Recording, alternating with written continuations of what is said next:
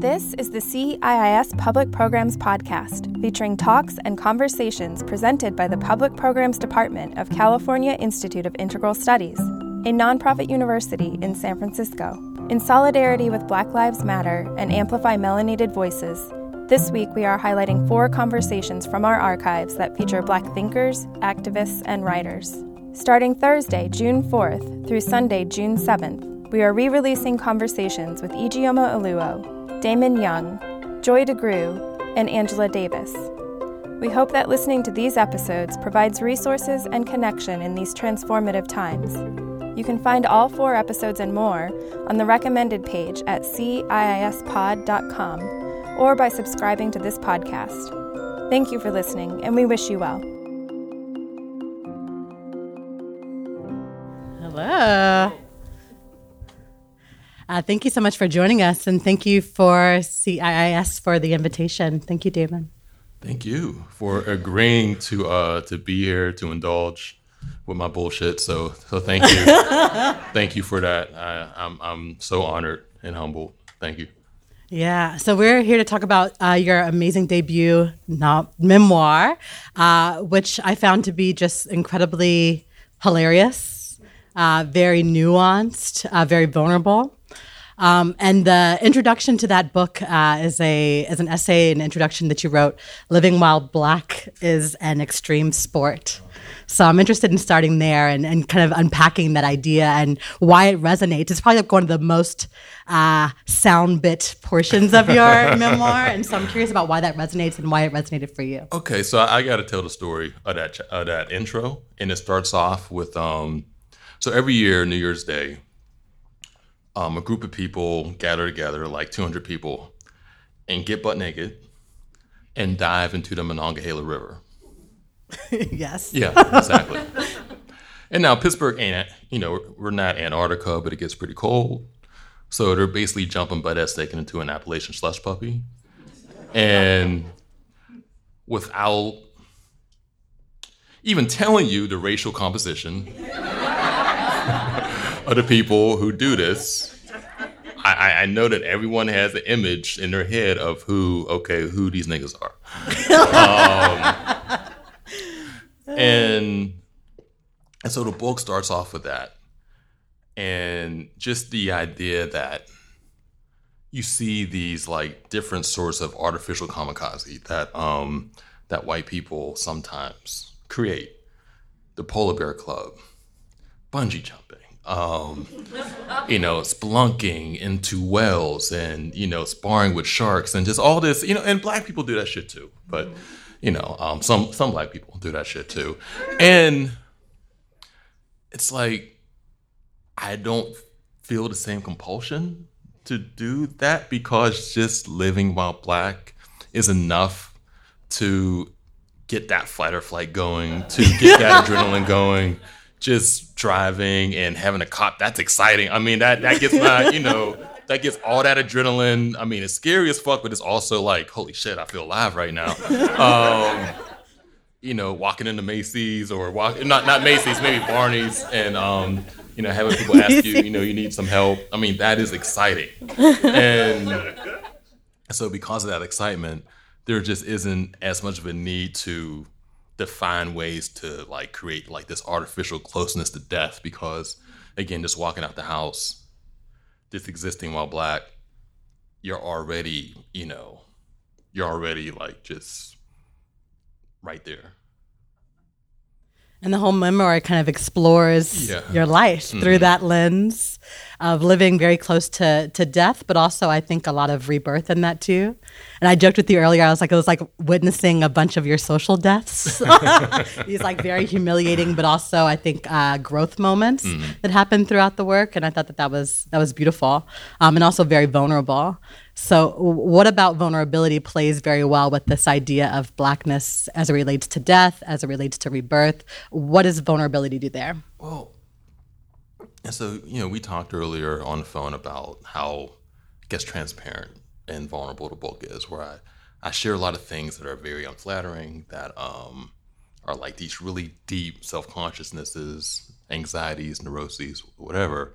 And I just figured, if I'm going to write a memoir, then I need to go there. Like this, I'm not Black Panther. Like this isn't a superhero origin story. You know what I mean? This is a story about, this nigga from Pittsburgh who's seen some shit, been through some shit, and is telling his story about his people, telling his story about the language that he uses and why he uses it, telling his story about his city, and also telling larger stories about Black America, about white supremacy, about patriarchy, about capitalism, whatever. And so the vulnerability is necessary because that gives the story its humanity.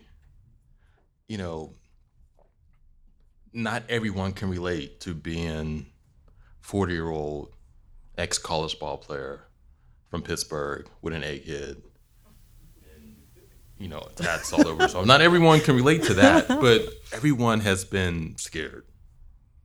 Everyone has had doubt. Everyone has or still has things that they're very self-conscious about. And one of the byproducts of writing this book, I think, was just allowing people to see, particularly people who are going through or having those sorts of feelings, that their experience isn't singular. That and I know that the world, the country, teaches us that Black people are like this way, not supposed to experience this stuff. Like even when you think about some of the sort of humor, like the very neurotic humor that is in the book, the first associations are people like Jerry Seinfeld, Woody Allen, David Sedaris. These upper middle class, usually white, usually men. And I feel like if anything, we're the ones who deal with the most neuroses because we're the ones who deal with the most stress. Yeah. So if anything, we're the ones who have the most content and comedy to mine from that experience, even though that sort of comedy and that sort of work isn't naturally associated with us. What doesn't kill you makes you blacker. Is that a tragedy or a comedy? What do you think? I mean, the truest is it is a tragedy until someone comes along and alchemizes it, I think, into a comedy. But I left reading the book feeling all those things and not knowing where I should really land. Mm-hmm. So I asked that question back to you. We're just going to go back and forth. That was very clever what you did just then. It's all those things. Yeah, we were just talking before, before we came here. We got a drink because that's what niggas do before we get in front of people. And comedy is tragedy plus time. And so I guess whether or not it's comedy or tragedy depends on my perspective, and depends on when I'm assessing a situation, assessing a circumstance. Like there's a passage in the second chapter of the book where I talk about being ripped on, which is a Pittsburgh area slang for like roasting or playing the dozens or whatever. And that was a very tough experience for me. Then it was tragic, but now I look back on it and I look back at it with humor, because it's just some of the things that I did or didn't do and the way I reacted. It's funny as fuck to me right now, yeah, as a 40-year-old, but as a 15-year-old, it was pretty, it was pretty difficult. Yeah. And it's a lot of those social interactions that you're definitely working with, but it's also these larger social constructs. Mm-hmm. So economic insecurity is something that comes up a lot in the work, both as it relates to your family, your father and your mother, but also as it relates, and this, one could argue, passed down to you, but also the larger inkling of the things that we're working with as Black folks, who I think in a couple of years we're scheduled to have 0% wealth nationally. So just talk about economic insecurity and how that plays into how you're thinking about things and how you're able to construct yourself in that world. Yeah, I mean, the last 3 or 4 years have been have been very good. I'm not even going to pretend they haven't been economically, financially, whatever. For me, I don't have Oprah money now. I don't even have Stedman or Gail money, but but I do have I have upcharge money. Upcharge money? Upcharge money. So What is that? If I get a burger and it comes with fries, and instead of fries I want to get the salad, go ahead and get that fucking salad. $2.50. And maybe throw some salmon on that motherfucker too. So I have salmon upcharge money right now, where I don't blink an eye about salmon or shrimp if it's on a salad. But again, that's a new circumstance for me, and the book talks about it, and just how that economic insecurity kind of dictated many of the decisions that I made, and also how I felt about myself, and even now I still have, I call it in the book PTBD, post-traumatic brokenness disorder. I knew you were gonna. Yeah, where okay, so back in 2012, I was working for a publication who shall not be named right now, and they were a couple months late with some pay. You could probably Google who I'm talking about if you Or read the if book. you want to. Yeah. And when something like that happens, it just starts like this series of events where, okay, so I have these bills, and some bills are more immediate. Like, okay, I need my phone to be on, so I need to pay that bill. I need my cable because I need the internet, so I need that. I need my car insurance because if I get stopped and I don't have insurance, then my car's getting towed. I need that. But maybe I can be late with a car payment because they're going to call you, they're going to email you, but they're not going to come and get your car after a month late payment. But so that month stretched into 3 months, and my car got repossessed, and I ended up getting it back. I borrowed some money from some friends, and I actually lied to them and told them that my car was taken by the city because of unpaid parking tickets, because to me that was less shameful than the truth. And so I got it back, but still today, if I'm in my bedroom, laying in bed, sitting on the couch in my living room, and you hear that really distinct beep, beep, beep of like a large truck backing up in the street, Yeah. my anxiety, my fight or flight spikes because it triggers a part of me that still thinks, okay, they're coming to get my car again. And my car is paid for now, and it's in the garage too. So I mean, a lot would have to happen for that to happen now, but that doesn't prevent the trigger. Yeah. And that post-traumatic brokenness disorder, that just is a perpetual state of being, and I think I'm always going to feel that, or at least a remnant of that, and I honestly don't want it to go away. Why? I don't want to be one of the niggas that has a nigga wake up call, and forgets who they are, forgets how the tenuousness of income, of wealth, of money, of status, of all that for Black people in America, and gets so comfortable that Thanos comes and snaps his fingers and it's all gone. And the thing is, and it is funny. I laugh at that, but that shit can happen. I mean, in the book, there's a passage where I liken it to, okay, so people who maybe don't have as much money or are broke or working class or poor or whatever, they live on the coast, right on the coastline. And so if a tsunami hits, they're the ones who get wiped out immediately. And I think that having money, having a degree, having like a nice car, having a nice salary, having a title, having a business card, having a resume, all that bullshit, makes us think sometimes we're up on a mountain, or that we're like miles away from the coast. But we're just like a couple miles further inland. So if that tsunami is strong enough, it's going to get us too. Even though we believe that sometimes that, we're immune, nah. And so that feeling, I think it just keeps me grounded and keeps me centered.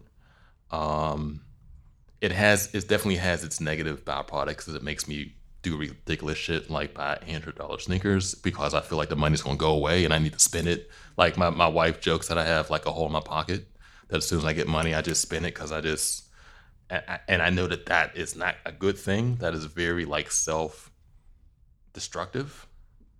But I prefer to work through and deal with that negative byproduct of it than to just not have that compulsion, not have that reminder of the tediousness of our existence, really, here. As Black people, As though. Black people, yeah. Because we're always kind of on that line, which Well, I think we're never not. speak to. We're never not on that line. We're never not on the coast. We're never not on the coast. We're never not. Yeah. We're this one storm away from everything being wiped out. And even as you're kind of, beautifully getting vulnerable with us, which I so appreciate, I come back to that question of, is it a tragedy or is it a comedy? And I think you play that line very beautifully in the work, and also just as in yourself as a being in this place. But you do play with that idea of like the spectacle of being so close to being almost wiped out can also be very tragic, but also we have there's laughs. I feel like it's liberating in a way. I mean, it's not,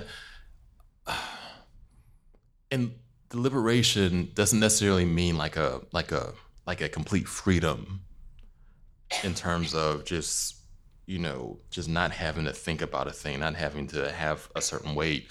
I think the liberation just comes in having to be nimble and having to just extend and expand like your humanity in a way that people who oppress and people who benefit from oppression don't have the experience in the same way. Yeah. Like I really believe that one of the best part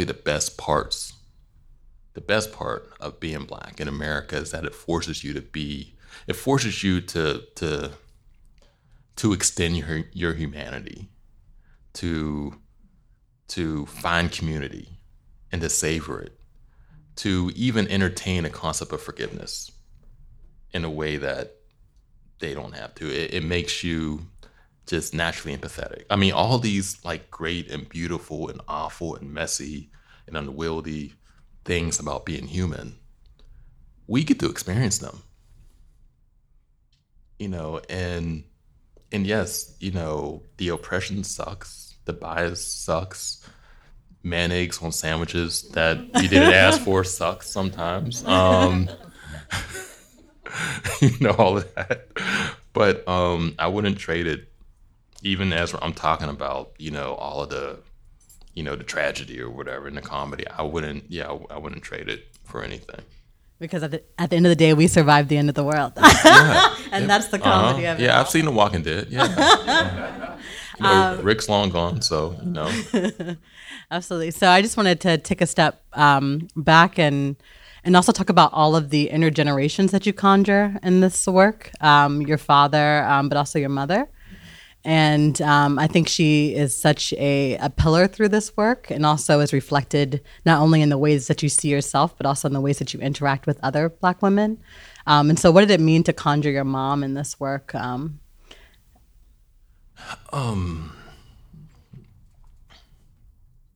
writing about both of my parents was necessary because they were the most important people in my life.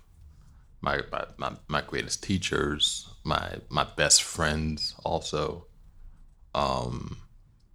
the ones that encouraged me, that supported me, that, all the things that great parents are supposed to do, they did them. And they did them despite, that economic insecurity being a constant. Like it never, like my mom, it's been 6 years and she never got past that. Like she always experienced that.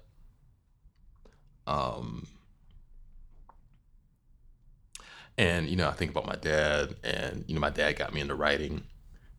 When I was in 7th or 8th grade, I'd have these take-home essays in English class or social studies, and he'd help me with them. And then he would get A's on the exams. I wasn't getting an A's. He was getting the A's. And, he would teach me words like conniption and behoove, and I would try to use them at recess. Behoove you to pass me the ball. Like, no, what the fuck are you talking about, baby? Not picking you on my team anymore. And Dad taught me how to hoop, introduced me to basketball. When I was the Harlem Globetrotters come to Pittsburgh like every year around my birthday. So like around between like December 29th and December 31st, they're in Pittsburgh. And so I think on my 6th birthday, my birthday's December 30th. And on my 6th birthday, my dad took me to see the Harlem Globetrotters. And that was it. That made me fall in love with basketball. And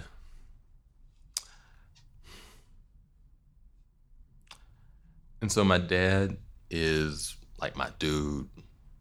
My dad's my nigga, like my best friend, my nigga. That's like my dude for real. And writing about them was necessary because I wanted people to know them as I've known them.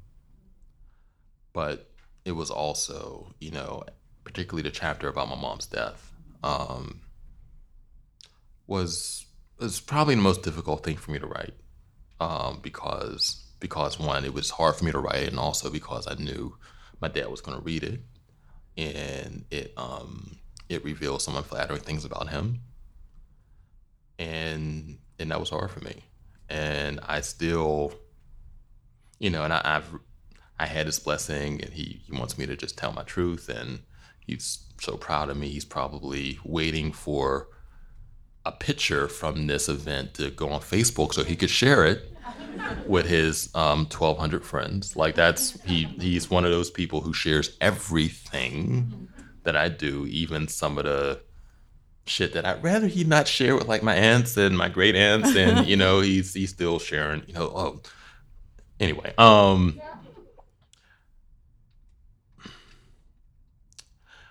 Okay, so it's been 6 years since my mom died. It'll be 6 years in October. She had lung cancer. She was diagnosed a year before she died. And they gave her 6 months. And she took those and then stole away 6 more. And finally passed a year later. And thinking about my mom, thinking about my dad, and thinking about my mom specifically,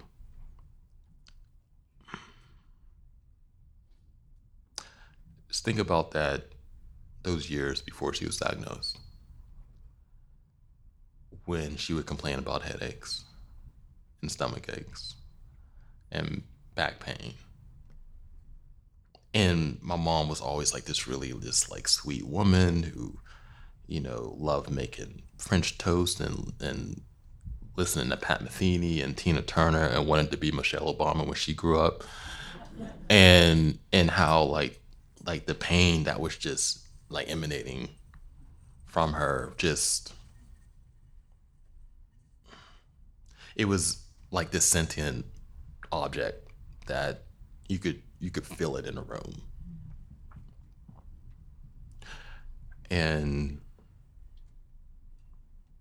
she would go to the doctor with complaints about this pain, and they tell her to take some Advil,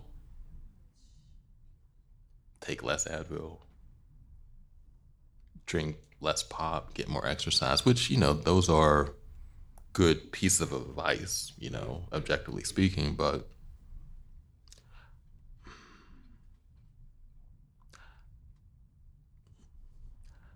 I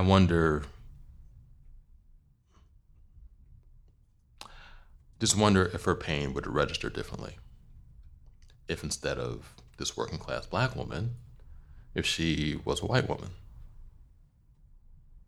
And if her pain would have registered differently, if the doctors would have done something differently with her treatment, or would have found it earlier.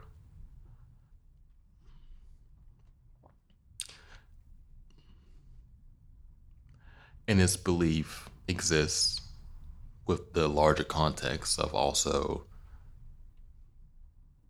knowing that even today that, doctors still believe that black people, black women have like this supernatural tolerance for pain. Like there was a study I just read like last year about med students. These aren't like doctors who have been doctors for years, but like people who are entering the medical profession, who are fucking millennials, who still believe that, black people can tolerate pain at a different level than white people can. And even, thinking about like Serena Williams, who, as many of us know, almost died after she had her child because she's in the maternity ward or whatever, and she's not feeling right. And she has this history of blood clots or whatever, and she's telling the nurses or whoever, like, yo, something's wrong with me. I don't feel right. I know something's wrong with me, and they weren't paying attention to her. And this back and forth continued for what, a day, 2 days, however long it was, and then they finally did whatever test they needed to, did whatever test they needed to take, and then discovered, if they would have let her home, they would let her go home, they would discharge her, and then she would have died. And this is Serena fucking Williams. Someone with all of the money, all the status, all the power, someone who has that money, that status, that power because they know their body. I mean, her body is an economy. There are people who get a salary based off of maintaining her. There are people who are on vacation right now because of their full-time job of maintaining Serena Williams' body. That's how important it is to her. That's how, and she still wasn't trusted. So if that's the case with her, what chance does my mom have? My wife, my daughter.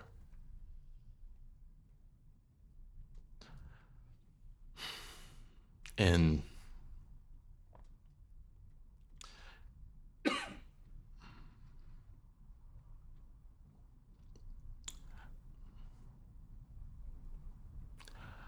I am 99.99999% sure that things would have been different. They would have treated her differently.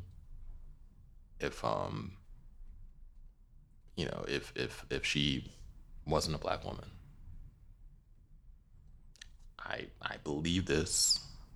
I have evidence of this happening. I have like peer-reviewed studies that I've read.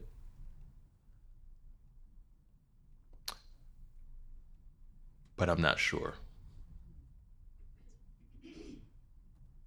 Can I say without a shadow of a doubt that things would definitely 100% be different? No, I can't. I can't. No one can. And that tiny bit of space between the belief and the reality, whatever you believe the reality to be, that's where that anxiety just really just like fucks with you, because you can never quite be sure. Like, is this thing happening because I'm black, or is this thing just happening? And that little tiny, even though you're so sure, but you're not certain, that tiny bit of uncertainty, that's what fucks with you. And that's what, if we allow it to, can drive you crazy.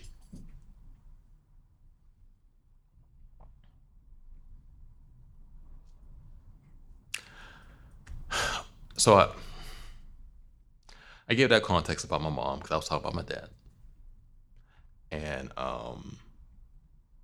and how writing about my mom was difficult because of some of the things I revealed about him, about us, whatever. And so fast forward, my wedding, I got married in 2014. This was, I think 8 months after my mom passed. Wedding was great. I mean, we had like a brunch buffet wedding because we're fake bougie niggas, and we we wanted to have a brunch buffet with like seafood and pancakes and shit. Pancakes, waffles, and crab cakes. Yeah. I mean, it was a good time. I mean, I'm not gonna front. And I know people are getting, oh damn, that's a good idea. Yeah. I mean, yeah. And so I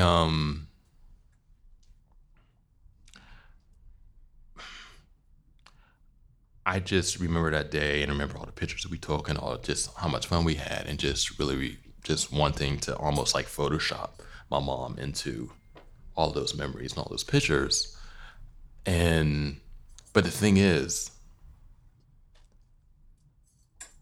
when she passed, I received, my dad received an insurance settlement, and he gave me $7,500 from that settlement.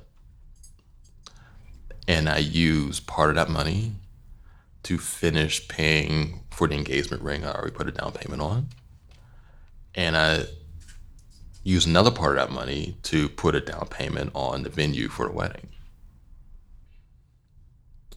And so what fucks with me even more is like wondering, well, I wanted my mom to be there, but I wouldn't have been able to afford any of this shit if she were still here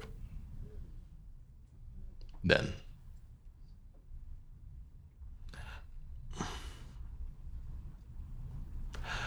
And, the book, that's one of the darker, more sober parts of the book. And I included that part about my mom, about my dad, about my parents, just, I guess, to put like a human, also to put a human face on these anxieties, these neuroses, these self-consciousnesses, and how and what America can do. Because the title of that chapter is "Living While Black Killed My Mom," and I still believe that. And what I think is so, first, just thank you, Damon, for just sharing all that you just shared. And I think something that was very striking in the book too is how the constructs of America's understanding of Blackness often then translates to our, as Black people, understanding of each other.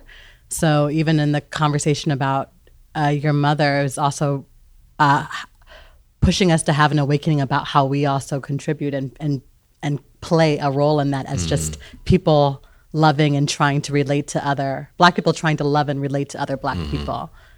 I don't know if you want to talk about any of that, but that also seemed to be right up against the kind of bigger question structurally about Black women and also our ability to care for one another. I keep hinting at this, but I talk about my dad, and my dad was so vital, to my experience, to again teaching me how to write, teaching me conniption, teaching me how to hoop, being like, I have a soft spot for niggas like LeVar Ball, who are so everybody's daddy. I know. I don't fuck with him on like a personal level, but I have a soft spot for the Black basketball dad, and the dad who's out there drilling with their son, taking them to all the AAU games, sometimes being the only other black face in the crowd, being like your son's drill instructor, dietitian, bodyguard, jitney, Uber, one-on-one opponent, hype man, financier. I mean, all of these different roles that sort of, parent can have. And he was all that. But I also remember that this was a time when he was unemployed for a long stretch of time. And then when he got it, he would have like this real tenuous employment every once in a while, and it wouldn't last. And so I think about that, and I come back to my mom. And my mom was a smoker for 30 years. And I asked myself and I asked the book if the stress from existing as our family's primary income for that long compelled her to smoke for that long, compelled her to find ways to self-medicate. And so all of these great experiences with my dad and memories, and also watching his games, because he used to hoop too,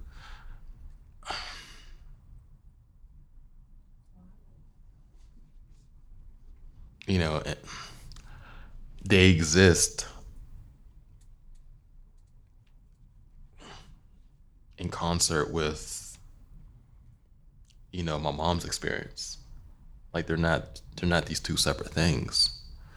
And my mom, what she was doing in the house allowed all that stuff to happen outside the house. But what she was doing in the house might have also killed her too.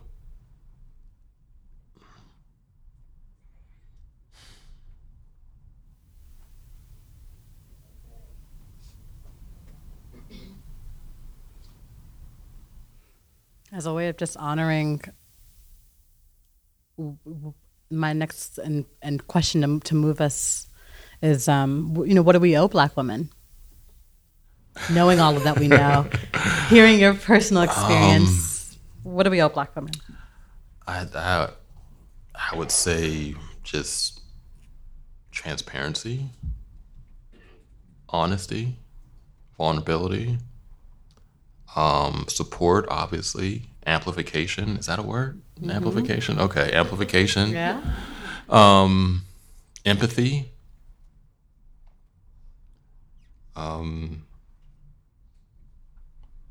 Everything.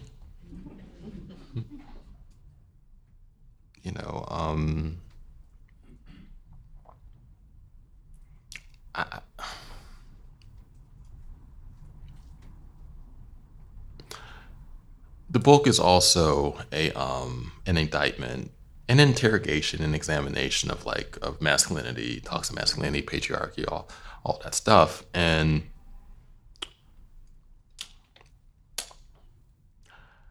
I think that, those for some people are very high-minded concepts. Like you hear and I know that some men hear the term toxic masculinity and just assume that means that masculinity is toxic naturally, inherently.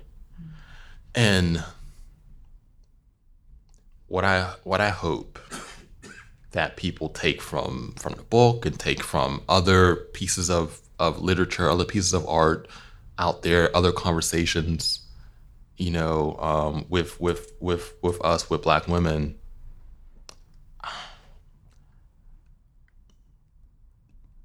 just pay attention and listen when women say, what, this thing is causing harm.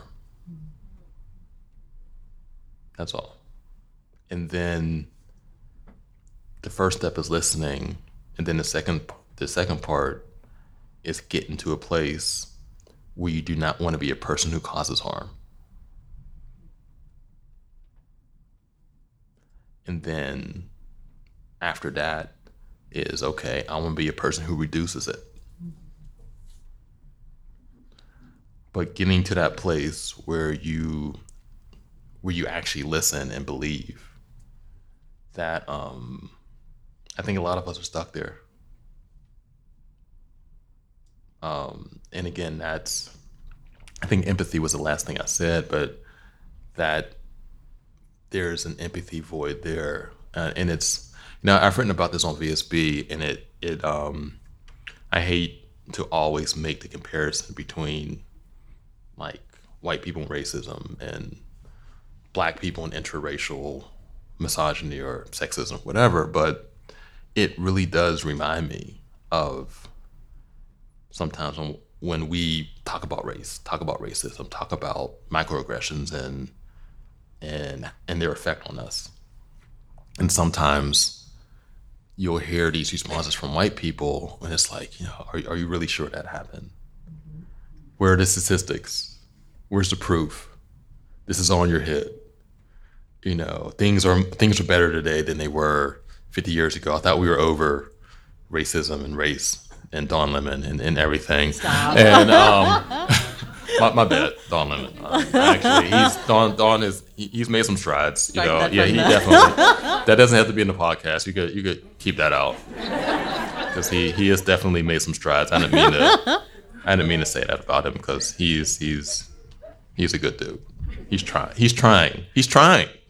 That's the thing. He's making an effort, and as we all are, and that's really all you can ask is the effort. So anyway, white people, racism, not believing us, and sometimes when you hear black women talk about the things that are really affecting and harming them, they're met with like the same sort of resistance. It's even sometimes the same language, like the exact same sort of gaslighting, the exact same sort of dismissiveness. And I guess to answer your question, I think that at the very least, we owe black women an ear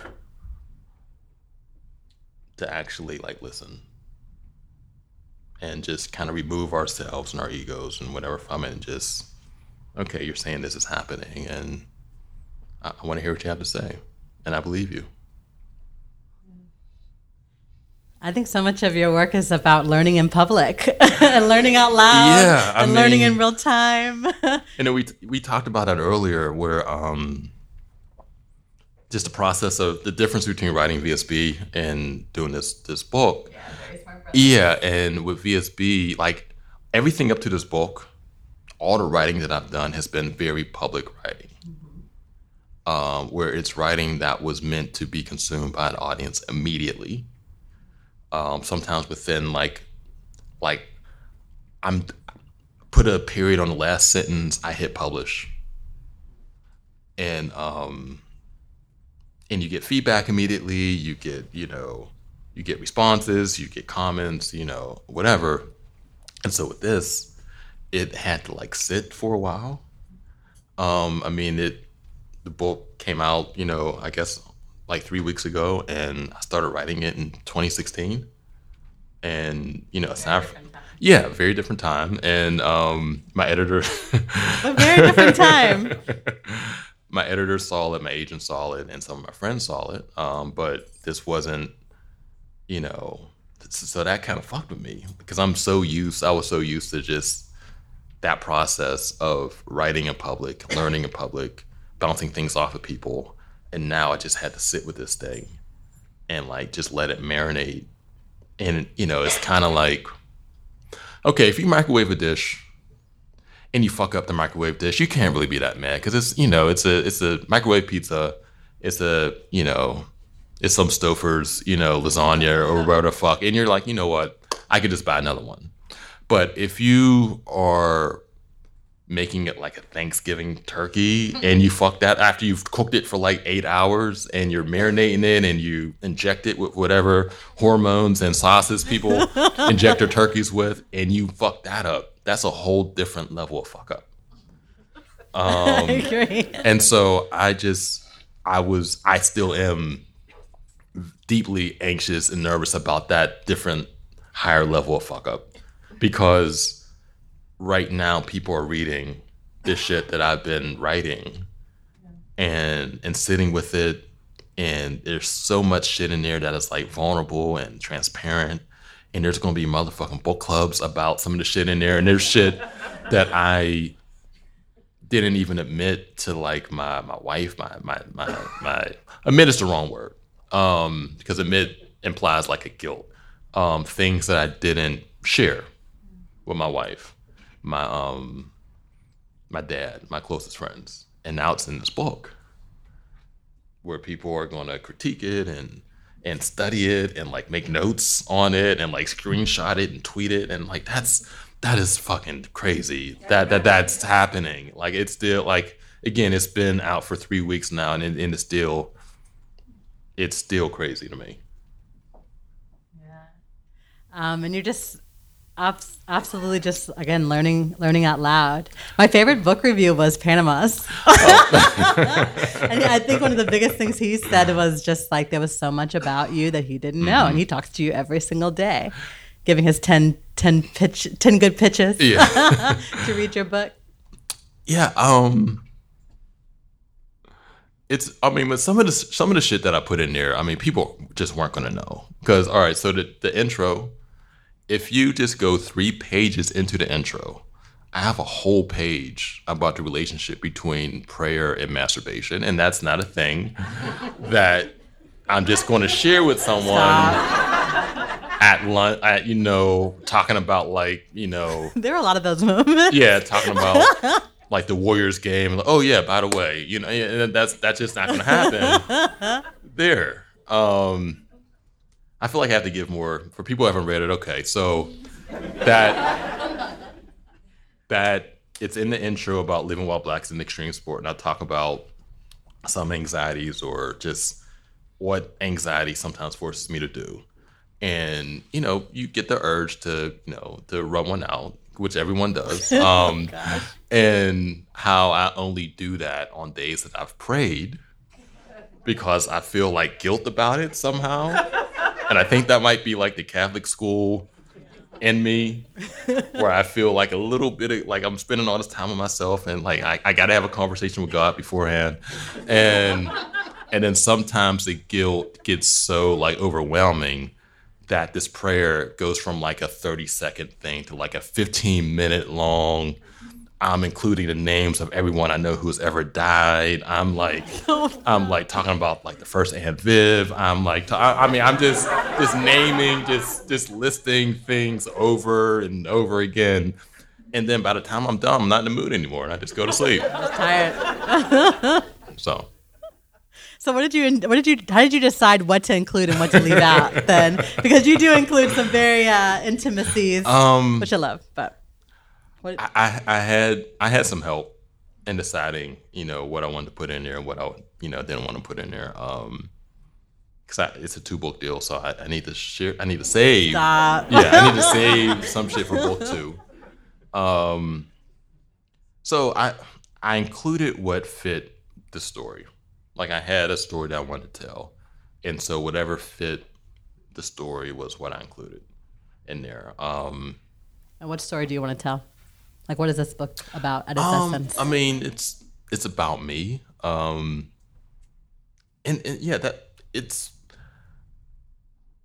I feel like so much of the conversation, the national conversation about race, about racism, about blackness, deals with like these opposite ends of the spectrum, right? Where you have this focus on like this terrible trauma, which is necessary because it exists, it's real, and we need to talk about it, we need to deal with it.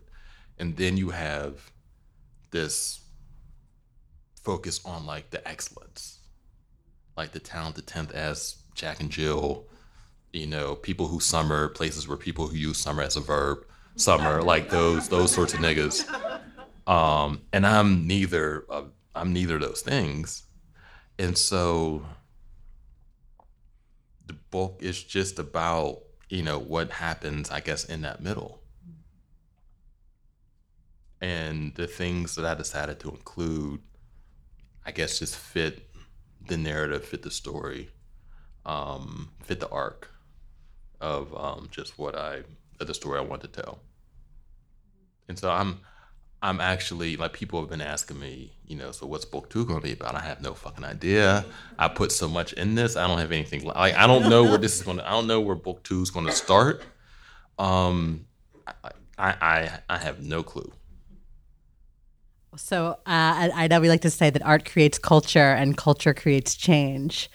So what about your art are you hoping to push the needle on culturally? How do you hope your art will change this dynamic that we're in now? I mean, I hope it changes my life where I could keep casting them checks. That's the most immediate. Okay.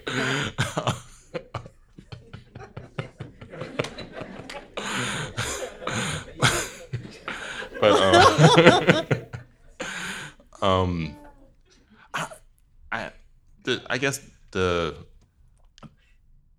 one of the things that I want people to get out of this is to just recognize the fallacy of performing, and I think so much of,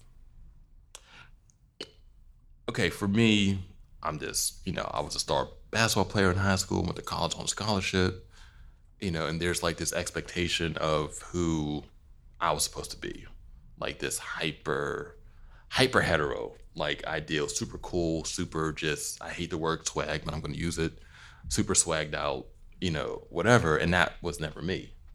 But I performed, I pretended, I would look at people who I believed had that, and I would just try to mimic them. And that performance is that really fucks with us. When you get obsessed with the performance, and then that performance is also, it also can be violent.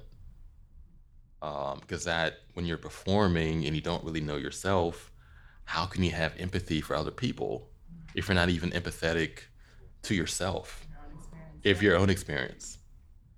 And so I don't know, I just want people to stop performing.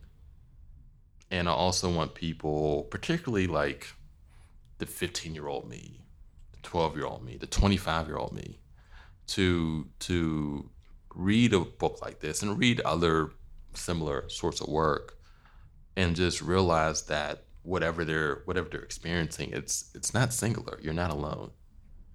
And a negative byproduct of that performance is that it induces like this claustrophobia, where you can believe that you're the only one who's performing. You're the only one who's feeling doubt. You're the only one who feels fear or gets anxious or all of that. And we know that's not true. And so I don't know. I want us to feel less claustrophobic. And I know that there's always going to be a bit of that because of where we are, because of America and America being what it is. But I don't know. I think that being authentic, if the claustrophobia, if you equate it to like this big ass balloon or this partition or something that's just covering over us, then I think that authenticity, that vulnerability, and that honesty is a way of puncturing it.